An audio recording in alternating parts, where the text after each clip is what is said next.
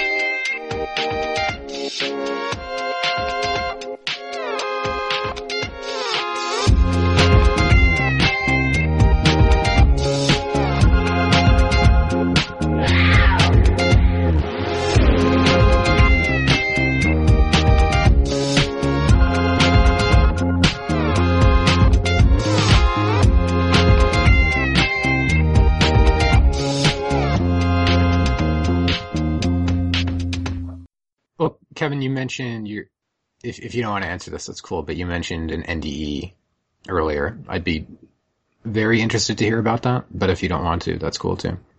Oh no, yeah, it's cool. It's not the most amazing story, but it's just something interesting. When I was like 18, I was, into the anarchist squatter punk culture, and I was mixing it up with some squatter folks and some activists and stuff like that. So I'd gone traveling for the summer, and it was kind of this just, in terms of my personal story at the time, it was like I dropped out of school and just decided to go for it and travel the country and be a bum and just explore and stuff like that. So it was this pinnacle of my youth and a lot of youthful energy. And while I was out there on the road, I'd had this really interesting illness for like 4 years before we went traveling.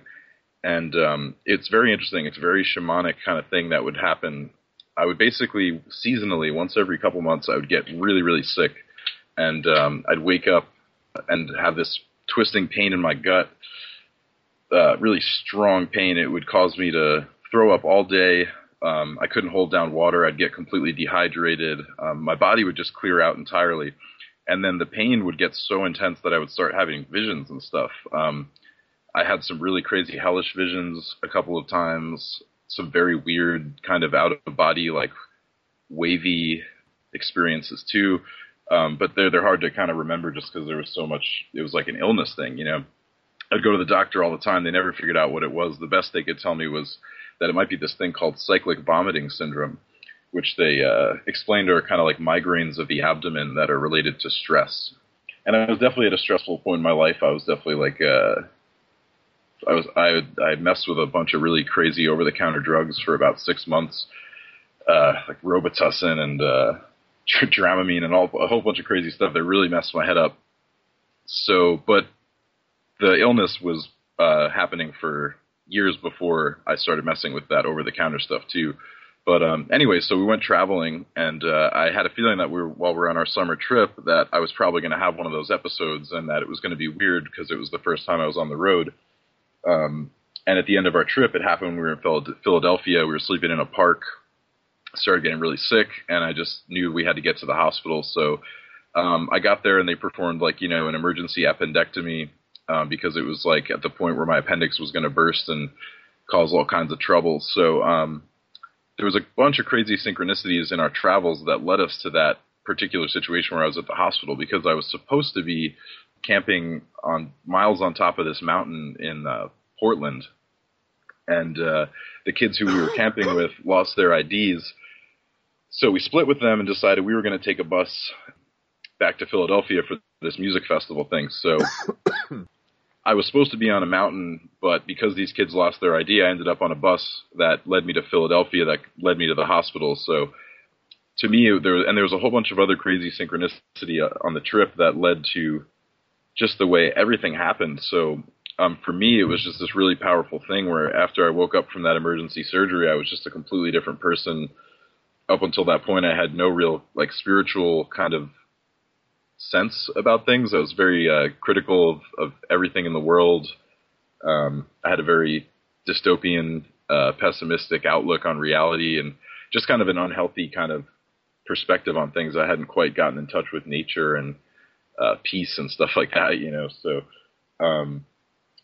when I woke up from that surgery, I was just a completely different person. I just had this new drive to like realize what life was all about. And I realized that the synchronicities that led me to that hospital and that situation were just like way too meaningful. And it was all telling me that, you know, that road lifestyle wasn't quite for me either, that there was something drawing me back to my roots and stuff. So that after that surgery, I kind of just gave up on my squatter dreams and kind of settled in. And what I settled into was just, you know, trying to get a deeper understanding of what the human experience was about, what this kind of meaningful interpretation that I was having with these synchronicities was about and stuff. So that's what sent me down this whole rabbit hole, was that was just waking up on that trip squatting was just like, holy shit, something's going on. I got to figure it out, you know? So, you know, nothing too exciting, but it was just definitely pivotal, you know? So. Yeah, it's the context for how you're currently oriented, huh? These events, not just the events themselves, but the way that you inevitably ended up responding energetically to what the challenges that life was giving you kind of directed you towards something to make your peace or reconcile or process, I guess. Yeah, and the beautiful thing that I found further down the line was that as I was discovering like some of the spiritual schools of thought and the concepts and things there, I realized that the revolution that I was so invested in on a social and cultural level was also something that was happening on a spiritual level. And I became like really identified with this idea that this kind of goddess current is returning and balancing out this patriarchal period, you know. So a lot of my anarchist background was aligned with some of the esoteric understandings of where we're moving through the current age, you know, aeonic processions and stuff like that. So yeah, so I'm still very much like the same radical that I was before I had that synchronistic kind of awakening. But for me, it's, yeah, now I'm kind of always acknowledging that pattern that I see, you know. I don't know. It's not, you know, not any one thing, but. Well, I'm guessing you're aware, maybe you're not, but you probably are. It's just like, you know, the archetypal shamanic story is, well, not all of them, but oftentimes they'll be, you know, surgery will be performed on them. They'll have something taken out, something put in, usually by entities, but in your case, it was a real world correlative experience. But in the same sense, even leading up to that, you had some sort of sickness leading up to that. And again, shamans, typically there's some sort of sickness in their past or illness in childhood or adolescence or all along the way. So just in terms of basic shamanic trajectory, you fit the bill pretty damn well. And so I guess it's only convenient that you be drawn to this other stuff. But as far as synchronicity goes, I mean, obviously it's like, okay, well, life is worth living. There's more to it than that. What's it point you towards? Is it really just how do I live as creatively as I can? Do you have to accomplish some grand goal? I mean, what is it to you? I guess it's for me personally, the synchronicity stuff is just like, it's part of the ongoing realization of who we are, or who I am, so I feel like sync just kind of teaches me more and more, or shows me more and more, like how who I am and what I am is connected to this, like, vast, larger, intelligent process that's unfurling, so through exploring synchronicity, I think I explore, I deepen my understanding of who and what I am, and thereafter, what I want to bring into the world, and what bringing things into the world means and stuff, I guess, too, whether it's just the amount of love and joy you bring into the world every day, and acknowledging how much power that has on a quantum synchronistic kind of level, So yeah, I think sync shows me that, we create our own myth of who we are, and it can also help reveal to us the own myth of who we are. So for me, it's just this kind of thing where it's I just get drawn deeper and deeper down this rabbit hole of understanding the things that like turn me on, I guess, and like not in like a weird way, but in the things that excite me, make me curious, draw me, into deeper mystery and stuff, So I don't think that there's any grand like outcome for what sync is, but I think it's important for like, to me, for like just a kind of self-knowledge and self-exploration. Well, are you like of the McKenna school where he thinks we're moving collectively towards some omega point? Is this purely some kind of Gnostic individual journey through different levels of the super system? Is it neither? Do you not know? Well, we don't know. None of us know, but what do you think? Yeah, that's tough. I don't know. I mean, I guess my real thought is that, there really just is this eternal moment that we're all in. And as far as my like five senses have shown me and can tell me, this is what's up, so this is what I work with. This is it to me, this is that thing that McKenna was kind of talking about, and not this as in Thelema or this as in sync or this as in anything, but just the very moment that we're in at any given time. So maybe that's a synthesis of all those things, like trying to realize how much this moment is really the sum of the past and the fractals of the future, and just kind of dig on that. Yeah. The thing that I got from reading, 30 plus books of Aleister Crowley is the same thing I got from my near-death experience last year with ayahuasca. So I don't know if I've talked about this on the show before. I don't know if I told you personally, but just very quickly, I got like an intestinal knot and I couldn't swallow the medicine. I mean, I couldn't digest the medicine. And so I purged for 20 hours straight, and I felt like I had been shot in the stomach. It was the most excruciating pain of my life. And I spent close to 5 days in a hospital afterwards. Wow. After because I was in the mountains and stuff. And it was just extremely horrific. The doctors told me I had, just a few hours to live if I didn't make it to the hospital. Yeah, because if your intestines separate from your stomach, that's it. There's nothing you can do after that. And so that was close to happening. But the point being, not to just be like, hey, I had this crazy experience or whatever, but the thing that I couldn't get over throughout the whole 20 hours that kept on coming up was, and even more so after the fact, when I really knew what actually was taking place, was that, there's this apparent line that's supposed to exist between energetic realms or abstractions, or things that would be considered more conceptually based in terms of that they don't actually exist in space and time, correspondences, and what is actually taking place, that it is a very, like what we would consider as more substantial, because it's obviously standing out in space. So coming out after the fact, and I had a kind of an issue with I don't need to go into my personal stuff, but there was definitely like, people were like, well, you must have had something spiritually defunct that was related to. I mean, people who do ceremony, everything's about that. They're like, well, what is the real spiritual problem? Like, well, you know, on one level, sure, there's all kinds of stuff I'm dealing with. On another level, you know, where's the line? Because when I was 10, I had 15 stomach ulcers, and they say intestinal scarring is one of the reasons why this phenomenon can happen, where you get your intestines twisted like that. You're not able to digest, and because it was a purgative, it just inflamed it. It made it worse until I got an opioid, and that saved my life. But because it could override it and allow me to relax. But the point being is that from all my study with Crowley, that's what I ended up coming to, was that, wait a minute, the line is very blurred between energies and the way that what we would consider nominal existences or even abstractions actually correspond to the real world and the real happenings. And the line is so blurred.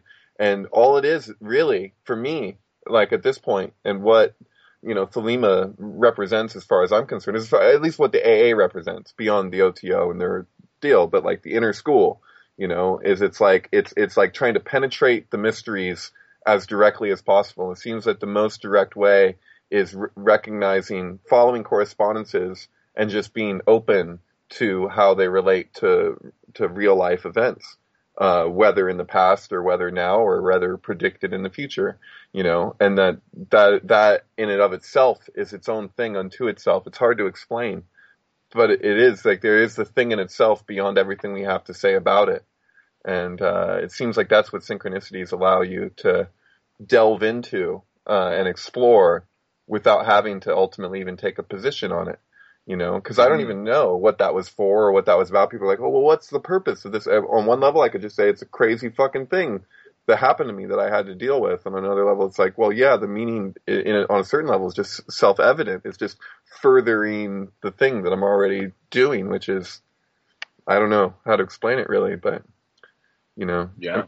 Okay, well, I guess not going along the same trajectory, but I don't know enough about this to have an intelligent conversation, so I just want to explain to me, what did Crowley, excuse me, how did he change around the deck, the tarot deck? What did he do that was so revolutionary in terms of how he stopped suffering? My video. Well, yeah, it formed the Vesica Pisces, right? With, Patrick, because sure. That's pretty much, I mean, that's its basis. And actually, if you go to my blog and you just scroll down to the first blog post, it's not the videos. All it is the Saudi Star issue. I just lay out the whole Saudi Star issue from. Is that his position, or is that your interpretation?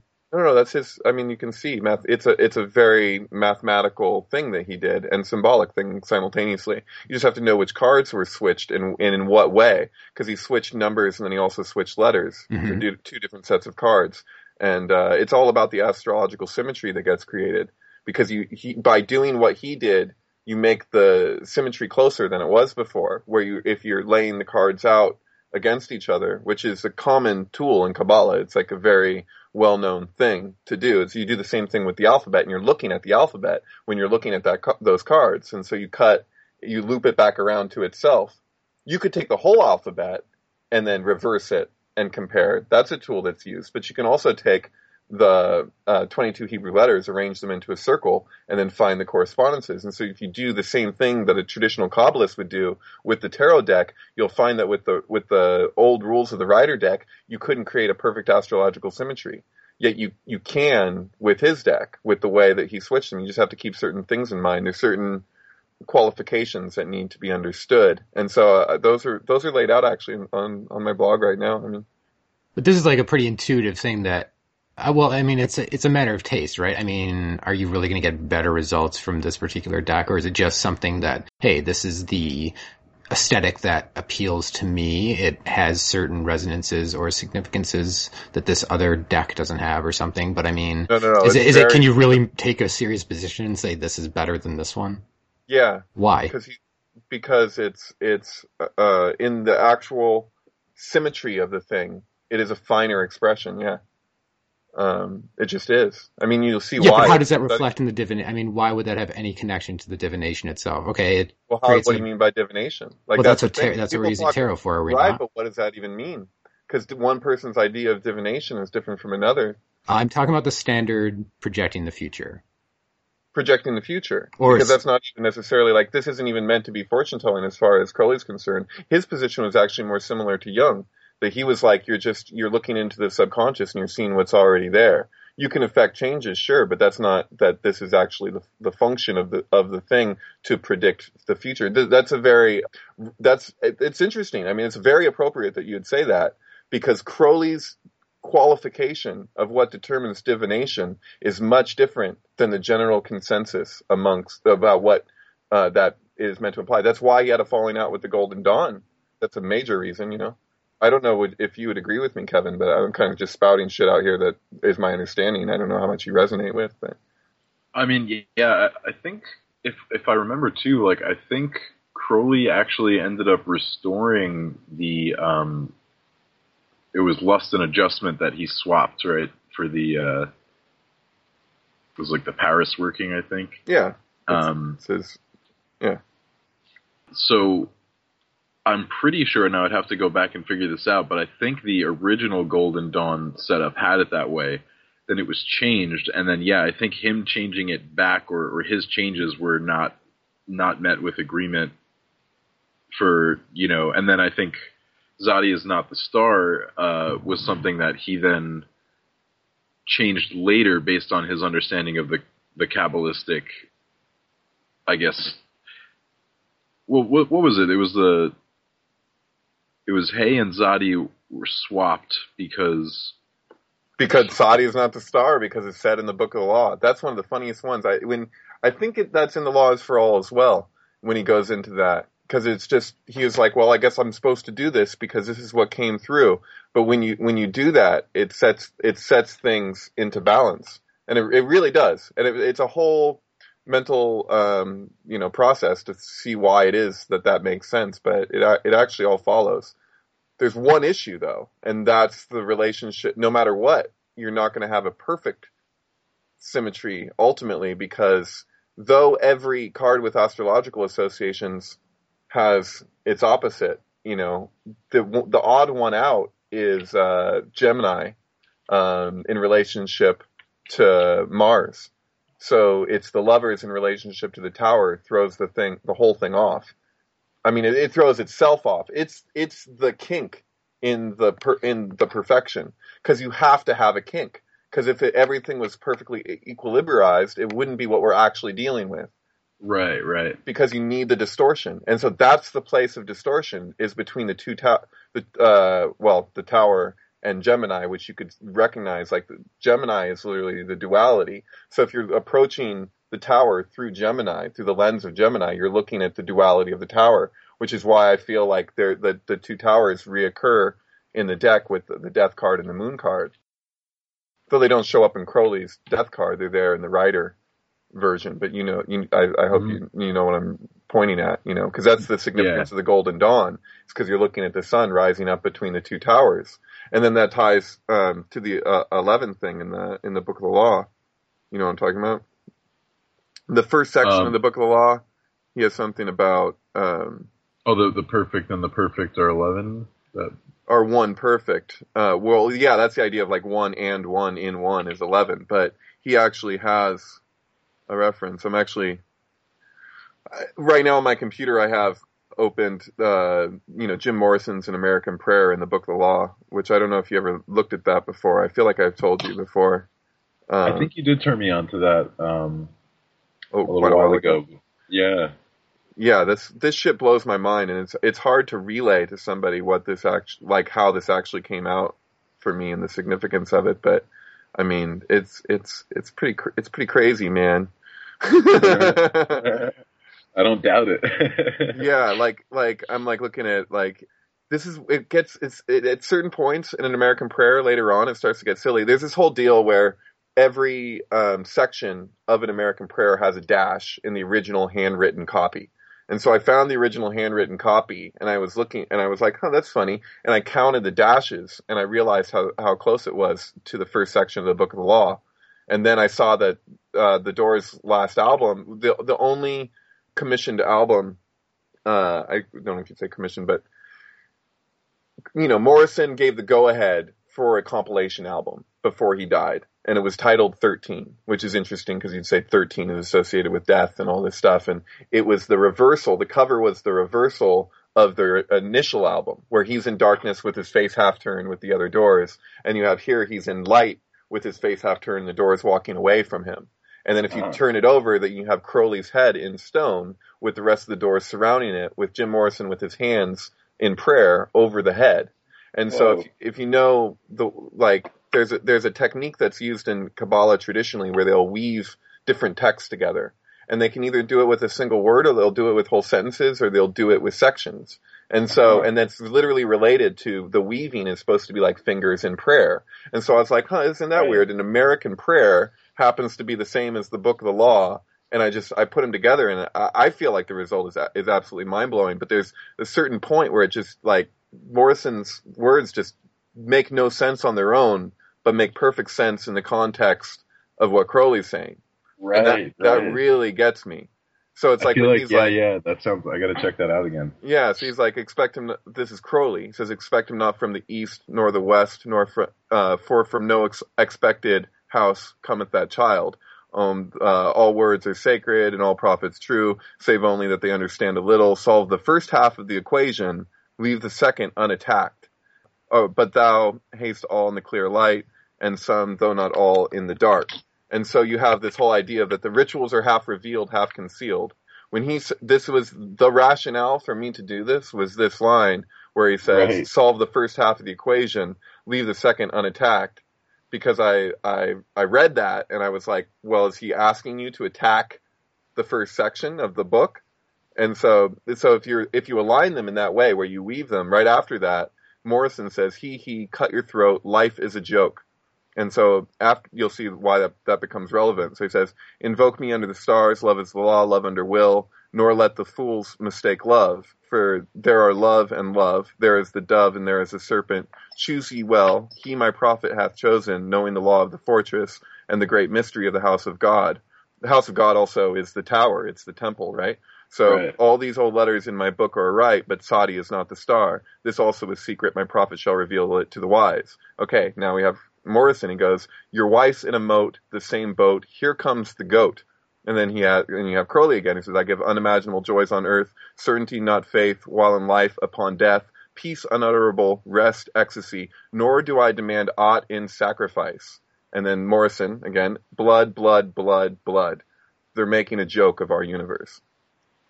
Nor do I demand aught in sacrifice. Blood, blood, blood, blood. Next line. I'm just going to read this for a minute if that's okay. I think it's trippy. Okay, so next line from Crowley. My incense is of resinous woods and gums, and there is no blood therein. It just said blood, blood, blood, blood, blood, and there is no blood therein. Because of my hair, the trees of eternity. Okay, now we have Morrison. Matchbox. Are you more real than me? I'll burn you and set you free. Wept bitter tears, excessive courtesy. I won't forget. And so right then he just said, my incense is of resinous woods and gums. There's no blood after you just said blood because of my hair, the trees of eternity. So his hair is trees.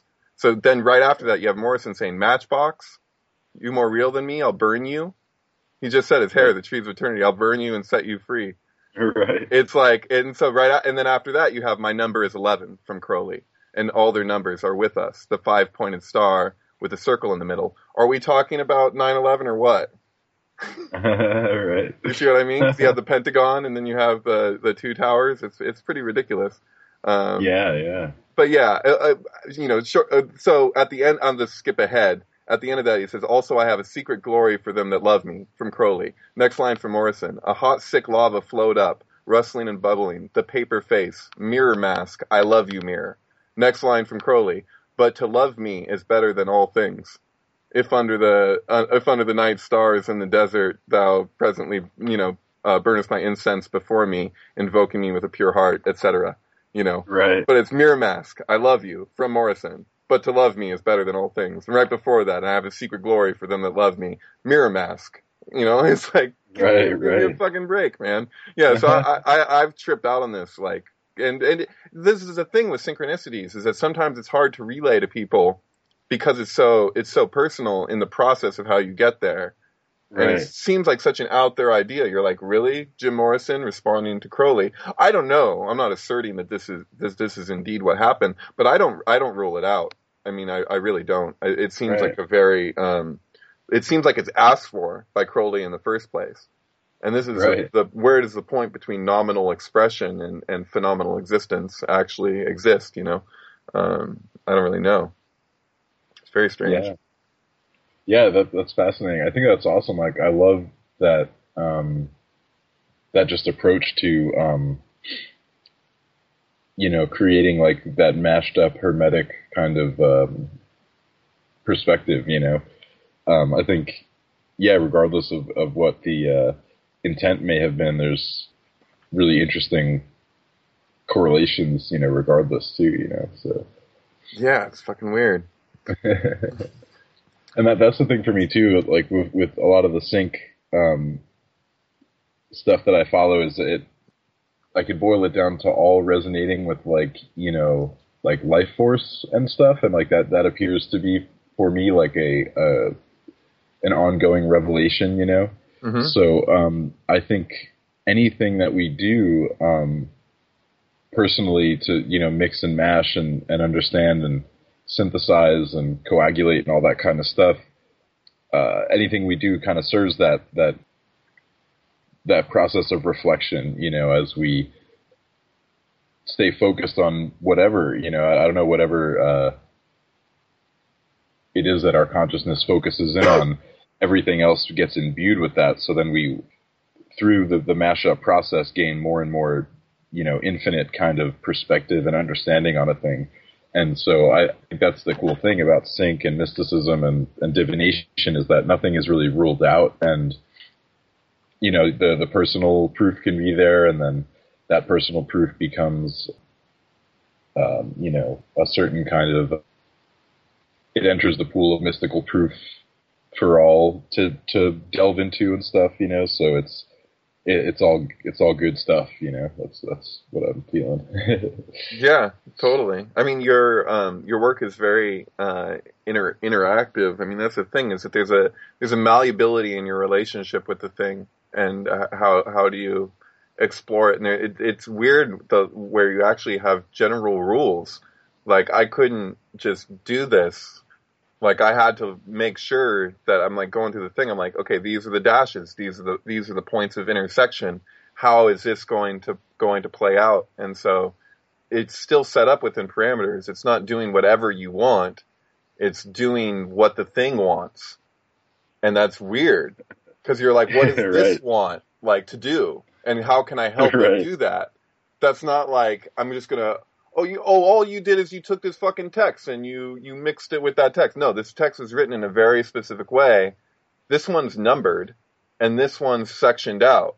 Like, I didn't choose how that would play out. All I did was saw what happened when I inserted the one into the other, you know. It's like, and that's a trip. It's like if you have the two, you know, tetrahedrons of a star tetrahedron, and you put them together, and every you know, vector is the same length. You don't, I mean, you're just putting them, you're mashing them together, but you don't expect that they're actually going to be the same length necessarily. I mean, you know, if you know ahead of time, but, like, you know what I'm saying? Like, is this actually everything's going to fit to this degree? Like, that's just crazy. Right. You're one of those people that I always want to talk to more, you know, like I'm like, wow, you're really immersed in Crowley's work, and I've been immersed in Crowley's stuff. You know, I know what that's about, so I'm always interested to talk to you and get feedback on certain things. Yeah, totally. It's definitely like exciting to talk, you know, with people who speak that particular language, and I love just diving into all the critical approaches and the different angles of everything. And yeah, you're another person who, like, you know, I've always, when I've listened to Always Record and stuff, I'm just like always like just super impressed, you know, like with sync people too. I mean, obviously you've got your knowledge of Kabbalah and stuff, and the other things you're interested in, but it's great. I'm always impressed, like, listening in. So now I'm very excited to Yeah, participate in the ongoing dialogue, Totally. Yeah, you were the first blog I ever got into. Yeah, that's so awesome. That's really like, that means a lot.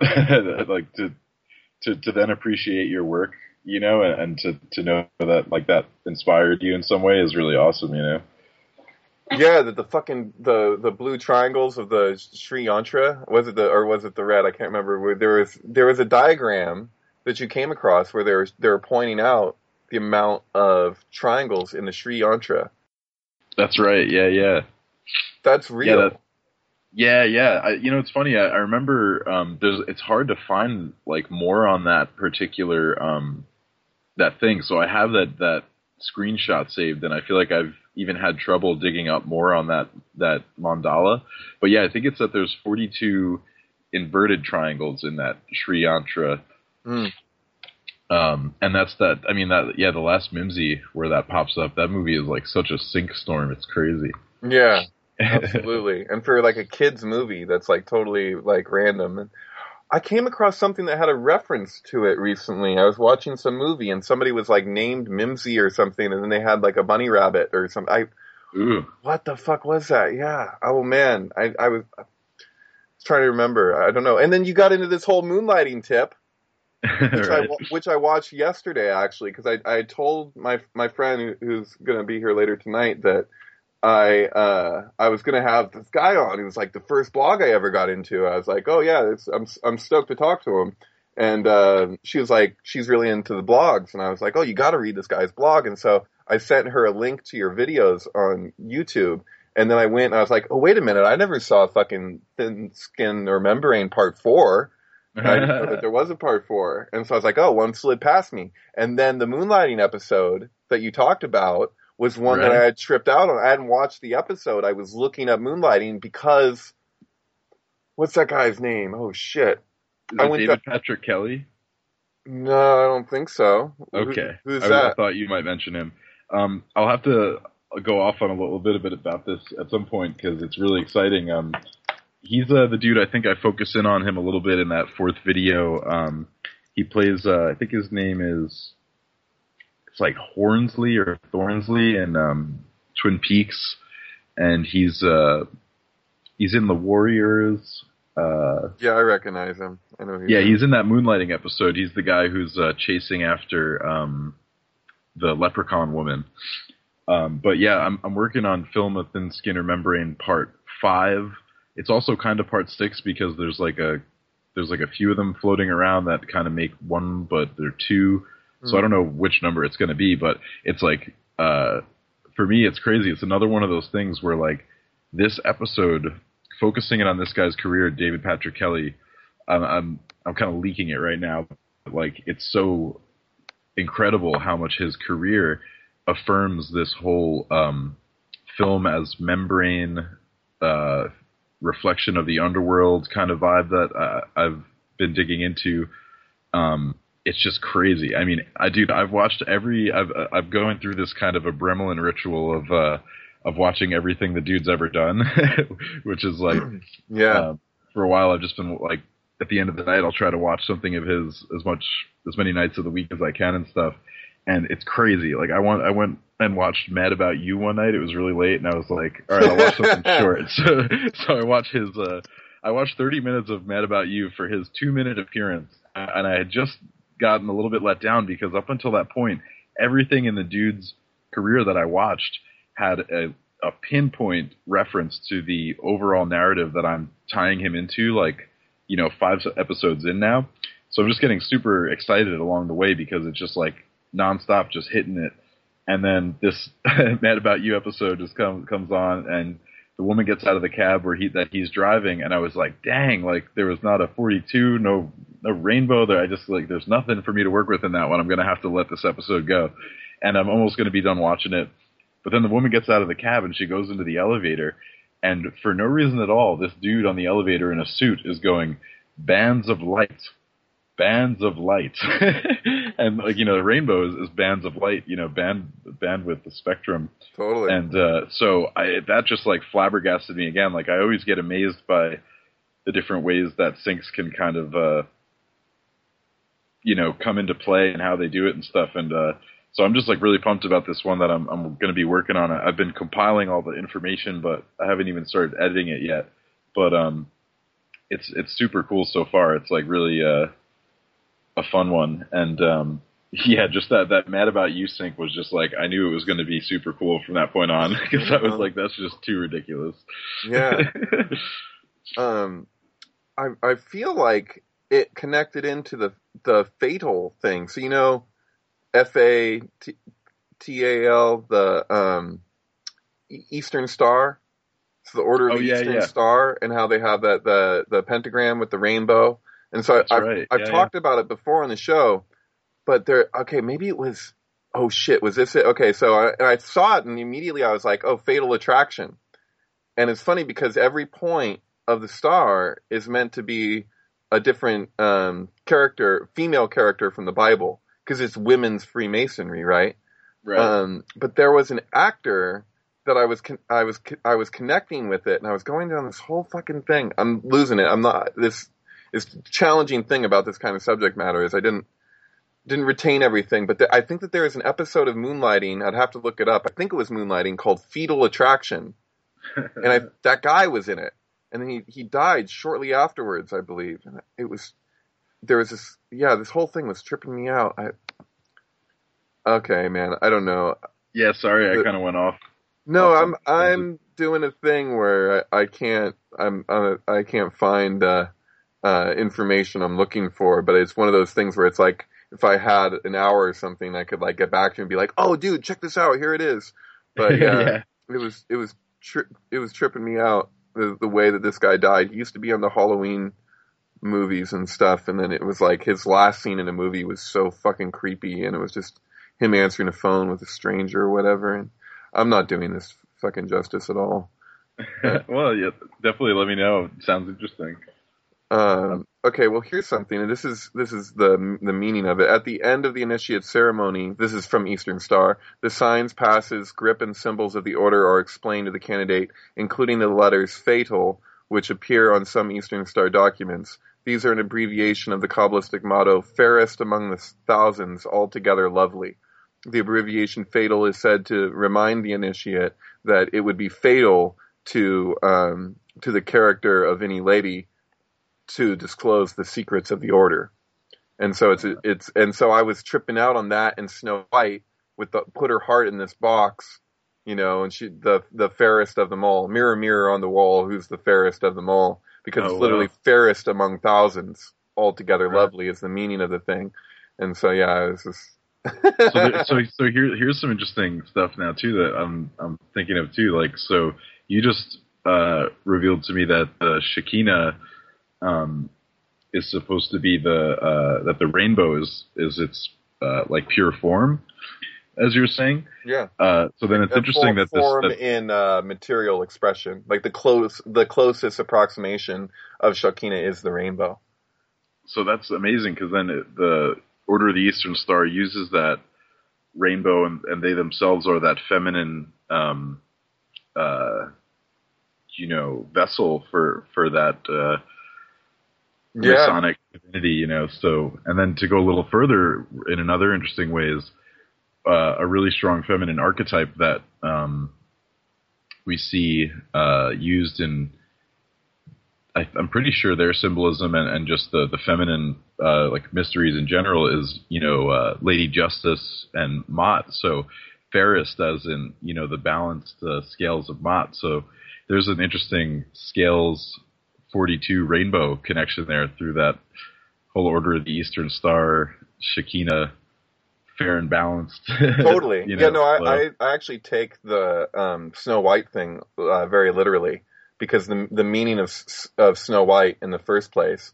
So, you know, that when in the Disney film of Snow White, when the queen takes out the box and says, "I want you to bring her my heart in this box," she's surrounded by flowing garments from above that all it's blue with white stars all over it. So she's surrounded by these pentagrams, and the box that she hands her actually has a heart on the front with a sword through it. And if you know the tarot, you probably would, you know, you'd think maybe the Ace of Swords, But the Three of Swords actually pictures the three swords going through the heart. And I was looking at that explained. It was the idea is that the sword is a symbol of intuition. So in a way, it's pretty straightforward. Or not intuition, excuse me, the intellect. So you'd say the sheath of the airplane, right? So the plane of air, the air, because the sword, that suit relates to air. But that it's literally when the concept has been proven. So if you're spinning around with a concept and then it's like, wait a minute, no, this is actually hitting a reality. It's as if the heart, the thought, which is the sword, is actually it's piercing the heart. Meaning that's no longer just a concept because it's been put to the test. And so for her to do that, and she is like the opposite of the Snow White. So and they're two roses, right? That's the idea. I mean, Shakina was related to a rose among the thorns. You say a flower among the thorns, and people say she's a lily, but lilies don't have thorns, so she's become equated with the rose. So she has been for freaking ever, which is why the Virgin Mary is associated with the rose. But yeah, it's just, and then the rose is the heart in Rosicrucianism, as we know, and then there's the weighing of the heart. So it's just a very profound kind of thing in a right. Yeah. And then just the that whole identification of the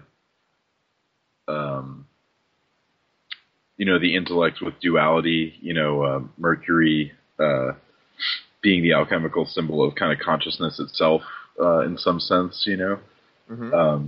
So that's really interesting there, that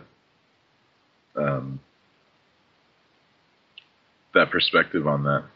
I think that's cool too, like the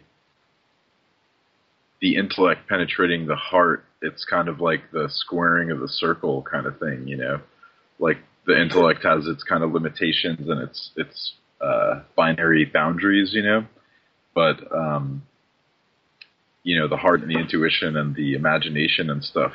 Have you heard of Joseph Chilton Pearce? No. He wrote a book called Heart Mind Matrix, where he puts forth the scientific argument of basically what you're saying, that connection between the intellect and the heart. And so forever it's been folk wisdom, okay, your heart or your gut instinct or whatever. Actually, what certain evidence points to is that the heart and the mind are part of, a kind of a larger intellect construct as far as the physiological body goes. I mean, obviously there's a non-local element to the conscious experience, but as far as what is registered in the body, what's processed in the body, how we synthesize information, what we're receptive to, so on and so forth. The heart actually, not only do they start out in the embryo in the same sort of sac, and then they separate, the brain gravitates towards the head, and then the heart stays where it is, but they start out as a unity and become a dyad. Right. And so they're always connected in that sense. They had the same origin are always entangled in some deep quantum sense. But as far as sensations are felt, I mean, before certain conscious decisions are made or so on, a lot of the research is focused on the unconscious mind, and the unconscious is registering things before things happen or so on and so forth. But there's just as much good evidence that points to the heart registering all sorts of information and processing before we take our actions as well, as far as like our senses go and the information we do take in. So anyway, just to kind of go on a short little tangent there, I'm sure I brought that up at one point or another, but I like that, at least for me, whenever I'm trying to say, okay, I kind of get this sense is there, we can always draw on natural history and just anecdotal stuff, but I'm always interested, I guess, as a Westerner to know what's been done in a lab, what's been done in a more, I guess, even if magic, if we think of it as a methodology, at least there's some rigor to it. I mean, what kind of rigor has been applied to this question beyond just people talking about it, and intellectualizing about it? So I guess that's why my mind is drawn there. But anyway, to close out, cool. Yeah. Yep. Yeah, it's always a challenging thing on the show when I'm trying to kind of stealthily look up information on things that I'm wanting feedback or understanding on simultaneously while talking, Right. But it's like trying to dig through and find shit when I should just put that aside and just fucking have a conversation. well, it's in the flow of the camera. You want to be like, oh yeah, there's this part that might factor thing. in. It's just very challenging when you're dealing with the kind of stuff that we're dealing with, you know? Yeah, you can't keep everything in your head. I mean, one of the best lessons I learned from one of my teachers was it's like, you don't have to remember everything because A, you either have books that you can always reference or B, you get the fucking internet. And it's just like, that's the truth of the matter. So you should demand a certain amount of excellence out of yourself in terms of remembering what you can and being able to pull stuff just out of your mind. But I try to give myself a break. Sometimes you gotta look shit up and sometimes it is relevant. So when you're trying to do it in the moment, yeah, it's challenging, but the impetus to do it makes perfect sense. And just the fact that you need to also makes perfect sense because just our mind is so limited when you really think about it. So little is conscious. And not only that, but it's just like our filters are so tight. The mind can both have all this information in it, but we have so little access to it. It's fascinating. So that's why I'm not super deep into magic or anything, but I like the premise of ritual and what have you, opening up that channel between whatever our two minds. Oh, okay, I got it. It was fucking Donald Pleasance. So you guys know who Donald Pleasance was? No, I'm gonna look him up. Yeah, he so if Patrick was on right now, by the way, speaking of which, John, Patrick is probably going to be on the show every so often, just as like same offer that I posed to Jason Barrera, which I wish, and it would be nice if he was able to. I think his computer might make it a little challenging, but I'm like, you can come on the show any freaking time, you know, no matter what, because dealing with somebody that's like a full-on walking encyclopedia, it's like right. They might as well be here for what we're trying to do. But Patrick has this whole awesome thing with Donald Pleasance. He could probably go off on him for a while, but his final film was called Fatal Frames, and then I found that really interesting. That's really eerie the way that it ends, you know, 1996. He had a lot of correspondence with the Beatles. He, in fact, would produce songs with was it Ringo or something? And he sang a song on the Sgt. Pepper's movie, and he was just like, and the Ringo, he was included on, a couple different Beatles collages with albums and stuff and different things that they had made or whatever. It's just a very, I know who you're talking about. He was in Sharon Tate's debut film, as like a satanic priest kind of guy, centering around the King Kill ritual. That movie is about the Golden Bough.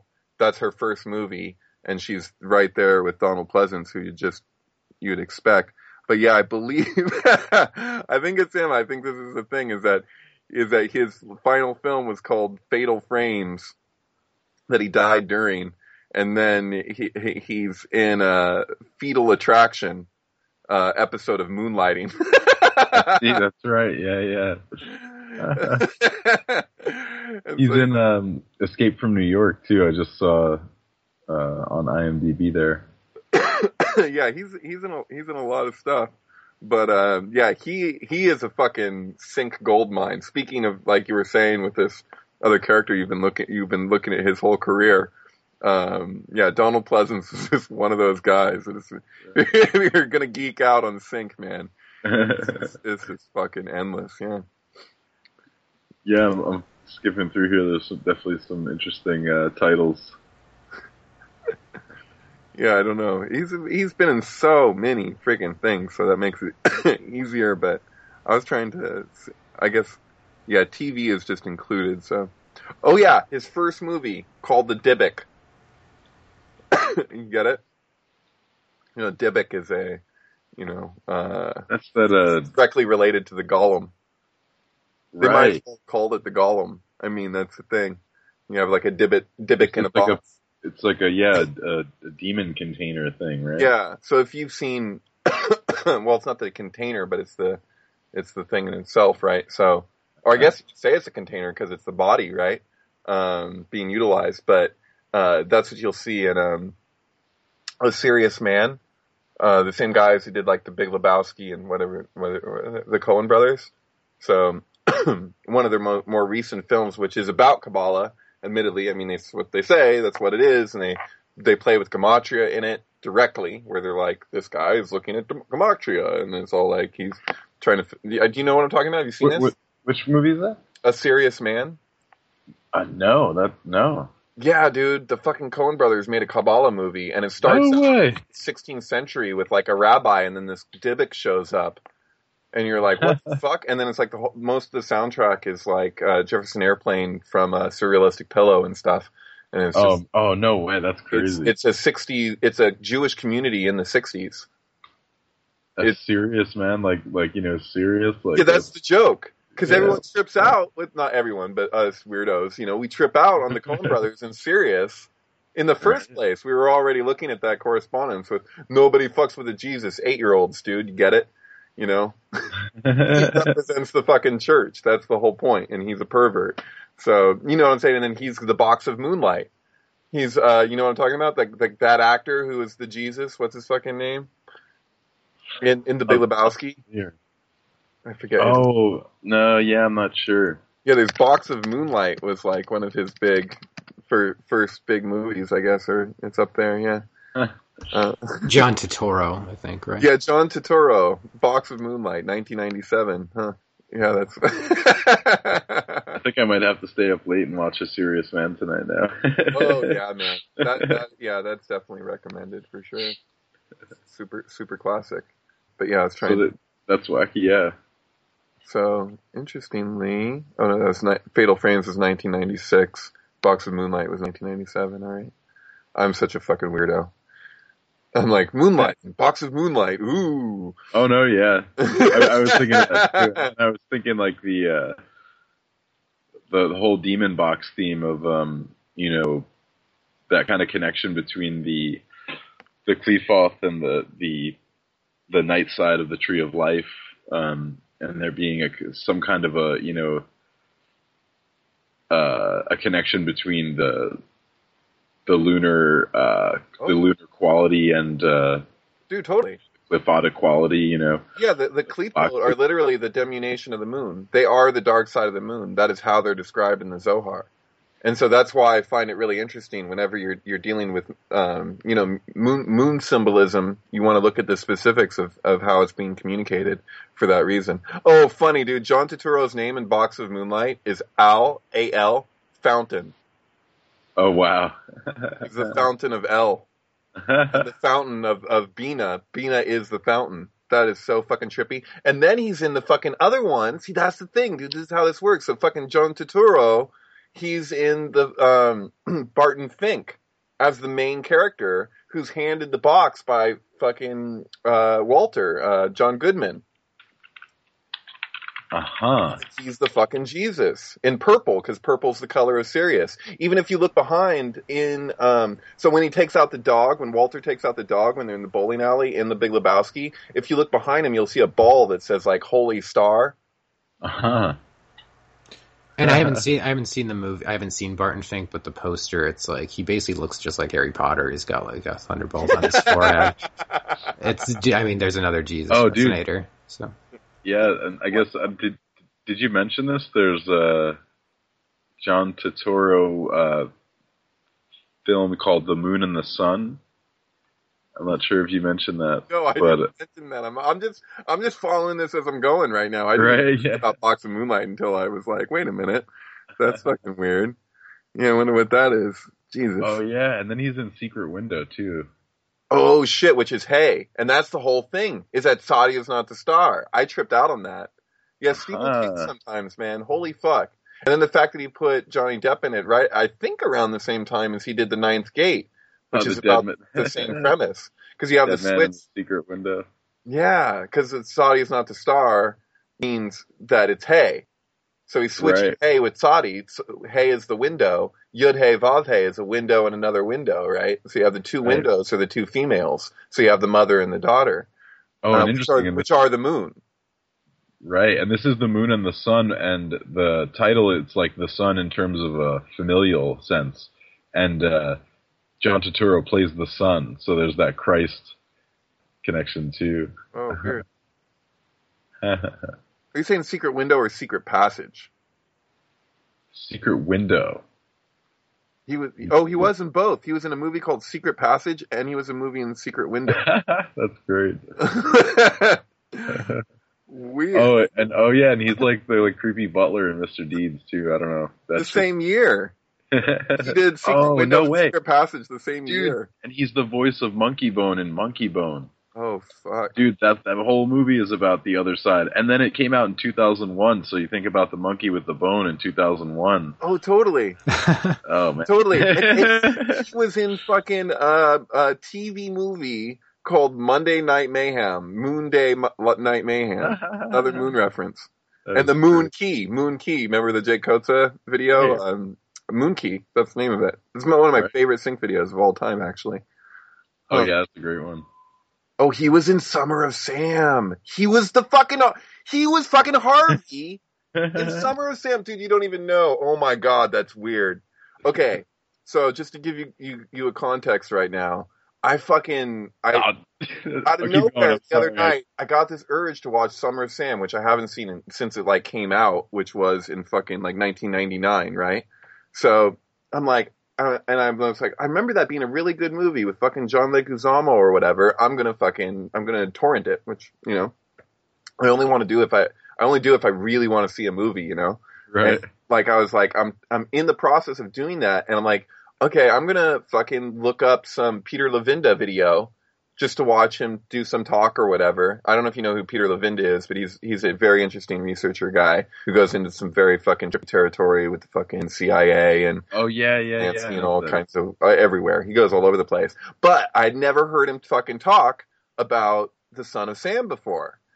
And I was tripping out on Sam because he has, Samael, and the Kleepote, that's the head of the Kleepote other than Lilith, And so I was tripping out on that. Summer of Sam, weird. And didn't he get instructions to kill by dog? Oh, fuck, serious. And wasn't the fucking dog's name Harvey? Oh, fuck, serious. And so I'm cause Harvey, remember with Robert Anton Wilson, it was because of fucking Harvey, because it was Mr. Wilson, that's the fucking tall bunny rabbit, which was contacting him from Sirius. And then when he looked it up in the library, it said, hello, Mr. Wilson, which is a reference to Harvey, the fucking dog that was the 1,000-year-old dog that told fucking the Son of Sam, the postal worker, to go postal.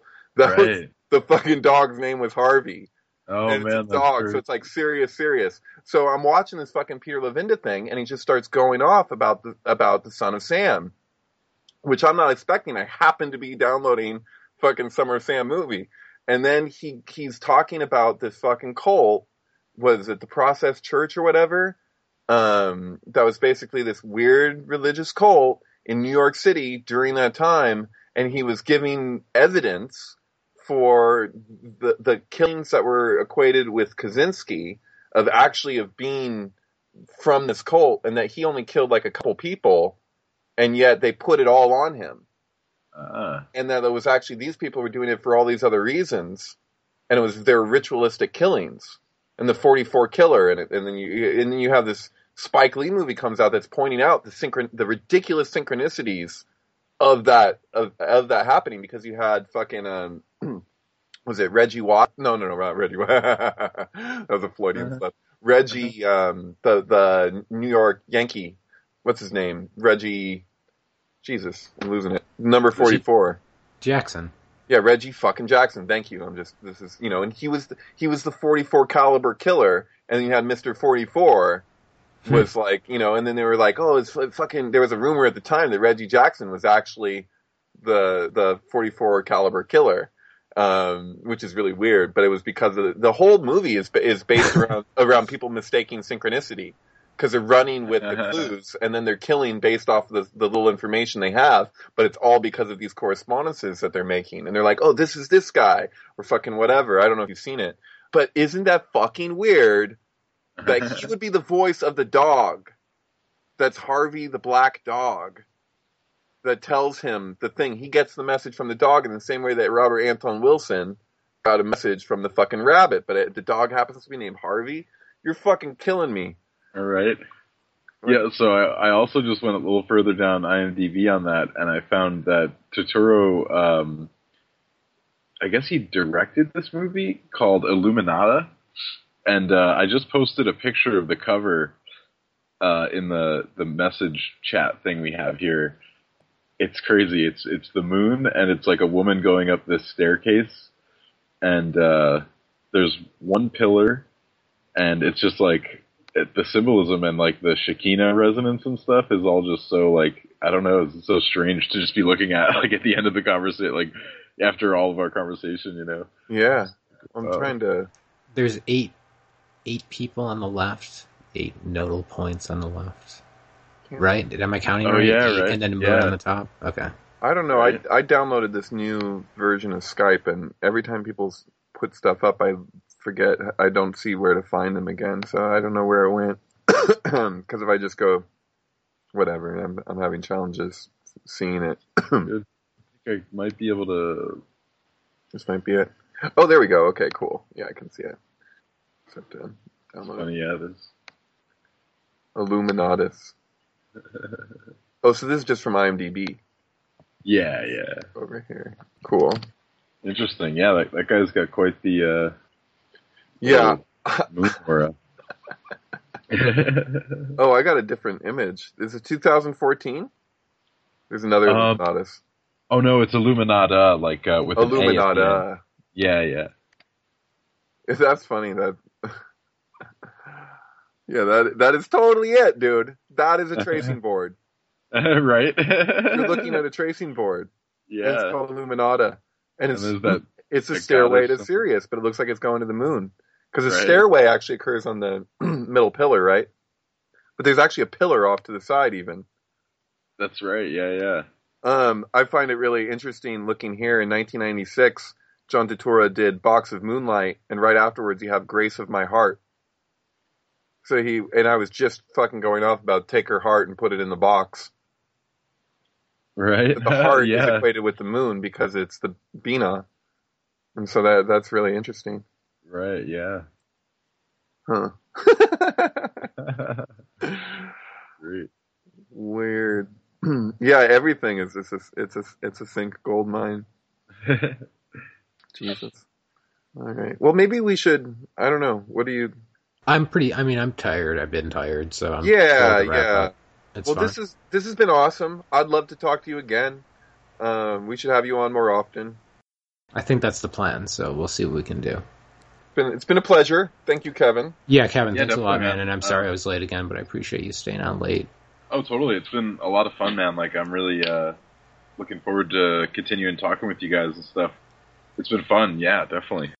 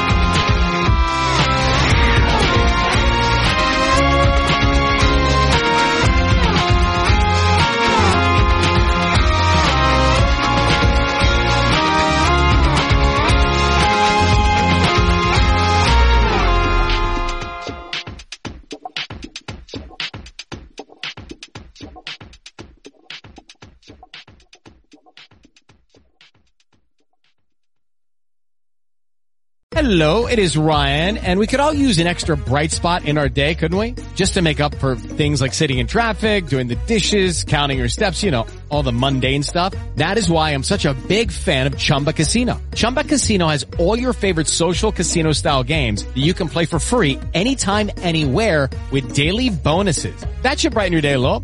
Actually, a lot. So sign up now at ChumbaCasino.com. That's ChumbaCasino.com. No purchase necessary. VGW Group. Void where prohibited by law. See terms and conditions. 18+.